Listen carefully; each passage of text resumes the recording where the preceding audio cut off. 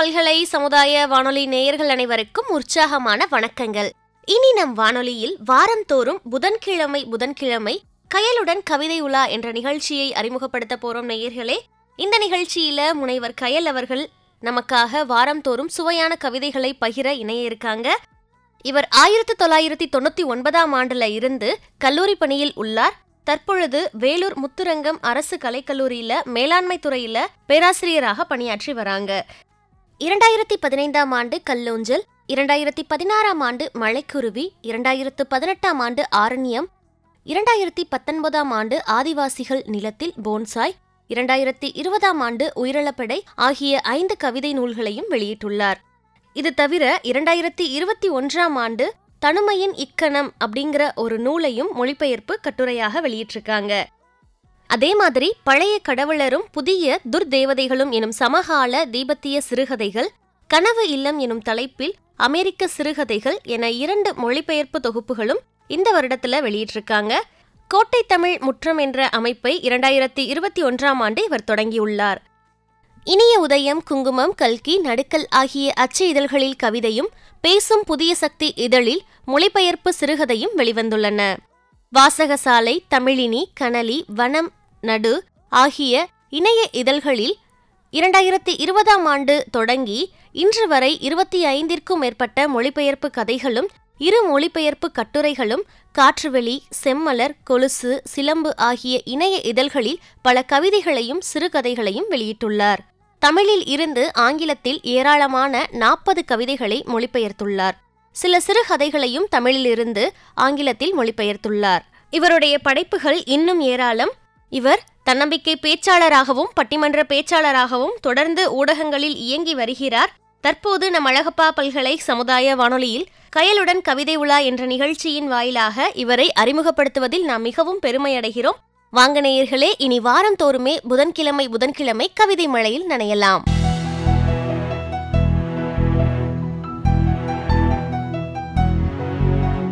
அழகப்பா பல்கலை சமுதாய வானொலி நேயர்களுக்கு வணக்கம்.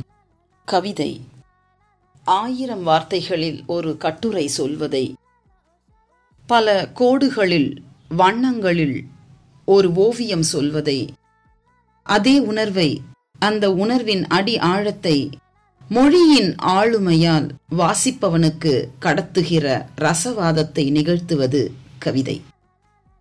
இதற்கு மொழி தெரிந்திருந்தால் மட்டும் போதுமானதில்லை. சொற்கட்டு, சொற்சிக்கனம், நடை, வடிவம், கற்பனை திறன், சூசகத்தன்மை, தன் அனுபவம் மூலம் கற்றவை என பற்பல விஷயங்களும் கூடி மொழியை கூர்மைப்படுத்தி அந்த கலைவடிவை கவிதை என்னும் ஒற்றை சொல்லாக மாற்றுகிறது. எவருடைய சோகத்துக்கோ ஒருவர் கண்கலங்க வேண்டுமென்றால், எவருடைய காதலுக்கோ ஒருவர் கிறங்கி மயங்க வேண்டுமென்றால், எவருடைய இயற்கை வர்ணனைக்கோ ஒருவர் நெஞ்சுருகி நிற்க வேண்டுமென்றால், யாருடைய பிரார்த்தனைக்கோ ஒருவர் கண்மூடி துதிக்க வேண்டுமென்றால், அத்தனை எளிதாக நிகழ்வதில்லை இந்த அதிசயம். அதற்கு மொழி வசப்பட வேண்டும். ஆன்மா அணிகிற ஆடையே சொல்லாகி வந்து கவிதை என்று நிற்கிறது. அப்படியானவையே காலம் கடந்தும் நிற்கின்றன. அந்த வரிசையில் காலம் அழிக்காத கவின் மாடச் சுடர் என திகழும் கவிதைகளை பகிர்கிறேன்.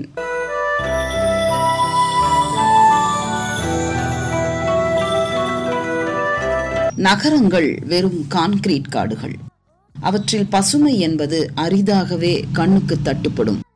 ஒதுங்க நிழல் அற்ற நெடுஞ்சாலைகளே ஊர் நெடுகிலும் நீண்டு இருக்கின்றன. கவிஞர் தேவதேவனின் இயற்கையின் மீதான நேசம் என்பது கவிஞர்களின் பொது இயல்பு. மரங்களே இல்லாத சாலைகளை பார்க்கிற போதெல்லாம் கவிஞனின் மனம் நிச்சயம் வேதனை படவே செய்யும். அதன் வெளிப்பாடாக கவிஞர் தேவதேவனுடைய இந்த கவிதையை பார்க்கலாம். ஒரு மரத்தடி நிழல் போதும் உன்னை தைரியமாய் நிற்க வைத்து விட்டு போவேன். வெட்ட வெளியில் நீ நின்றால் என் மனம் தாங்க மாட்டேன் என்கிறது. மேலும் மரத்தடியில் நிற்கையில்தான் நீ அழகாயிருக்கிறாய். கர்ப்பிணி பெண்ணை அவள் தாயிடம் சேர்ப்பது போல உன்னை ஒரு மர நிழலில் விட்டு போக விழைகிறேன். மரங்களின் தாய்மை முலை முலையாய் கனிகள் கொடுக்கும். கிளைகளின் காற்று வாத்சல்யத்துடன் உன் தலையை கோதும். மரம் உனக்கு பறவைகளை அறிமுகப்படுத்தும். பறவைகள் உனக்கு வானத்தையும் தீவுகளையும், வானமோ அனைத்தையும் அறிமுகப்படுத்தி விடுமே.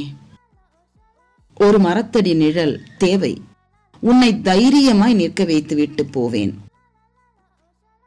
இந்த கவிதையில் ஒரு மரத்தடி நிழல் போதும் என்கிறார். அப்படியானால் அது நிற்க நிழல் ஏதுமற்ற வெற்று வெளி என்பது புலனாகிறது.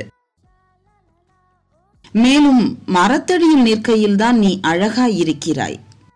இந்த வரிகளின் வழியே இயற்கையோடு இயைந்திருக்கும் போதுதான் நமக்கு அழகு என்கிறார்.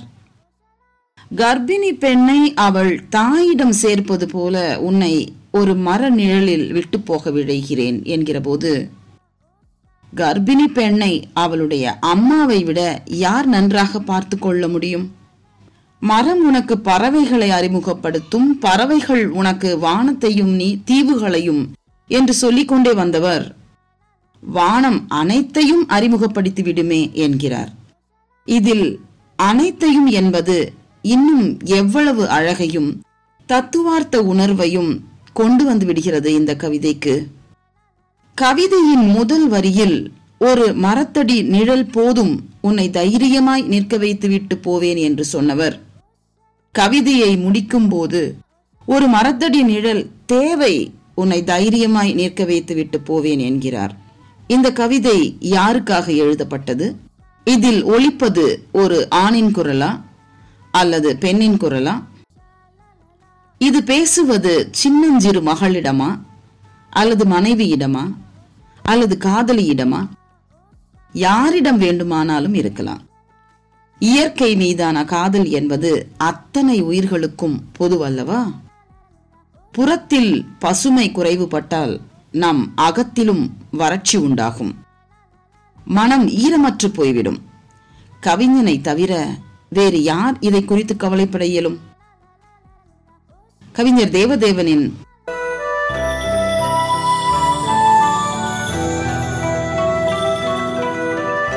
அடுத்த கவிதை யாரோ ஒருவன் என எப்படி சொல்வேன்?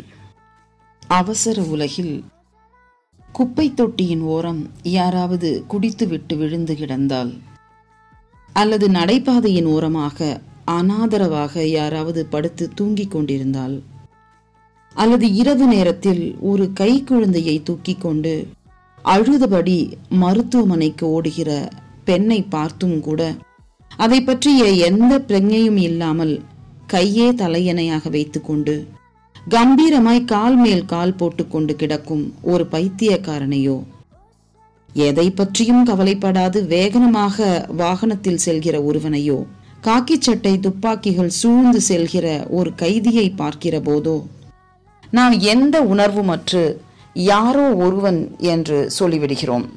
யாரோ ஒரு பைத்தியக்காரன், யாரோ ஒருவன் நடைபாதையில் படுத்திருக்கிறான் என்று நாம் இப்படி எளிதாக சொல்லிவிடுகிறோம்.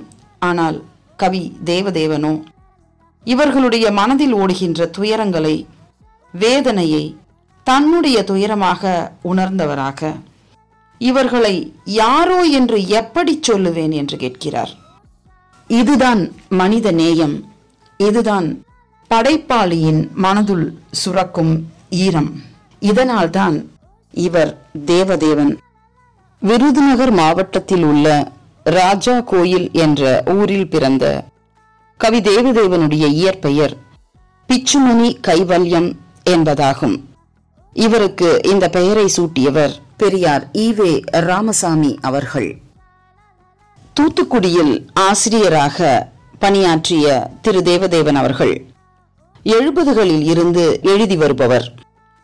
குளித்து கரையேறாத கோபியர்கள், மின்னர் பொழுதே தூரம், மாற்றப்படாத வீடு, பூமியை உதறி எழுந்த மேகங்கள், நுழைவாயிலேயே நின்றுவிட்ட கோலம், சின்னஞ்சிறிய சோகம், அந்தரத்தில் ஒரு இருக்கை, நட்சத்திரமேன், நார்சிஸ் வானம், புல்வெளியில் ஒரு கல், விண்ணளவு பூமி, விரும்பியதெல்லாம், விடிந்தும் விடியா பொழுது, பறவைகள் காலூன்றி நிற்கும் பாறைகள், மார்கழி, பள்ளத்தில் உள்ள வீடு, அமிர்தம் மாத்திரமே வெளிப்பட்டது, நுனிக்கொம்பர் நாரைகள் ஆகிய கவிதை நூல்களும், அலிபாபாவும் மோர்ஜியானாவும் சிறுகதைகள் தொகுப்பும், சமீபத்தில் தேவதேவன் கவிதைகள் என்கிற பெருந்தொகுப்பும் வெளியாகி உள்ளன. மிக அழகிய இந்த அற்புதமான கவிதையை பகிர வாய்ப்பளித்த அழகப்பா பல்கலை சமுதாய வானொலிக்கும், செவிமடுத்த அழகப்பா பல்கலை சமுதாய வானொலி நேயர்களுக்கும் என்னுடைய நன்றி.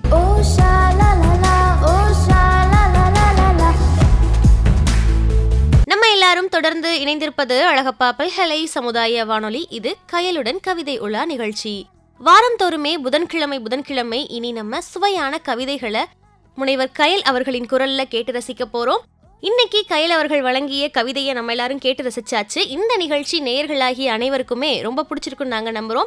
இந்த நிகழ்ச்சி பற்றிய கருத்துக்கள், பின்னூட்டங்கள் வரவேற்கப்படுகின்றன. மறக்காம உங்களுடைய கருத்துக்களை நீங்க com.radio@alagappa.university.ac.in அப்படிங்கிற மின்னஞ்சல் முகவரிக்கு அனுப்புங்க.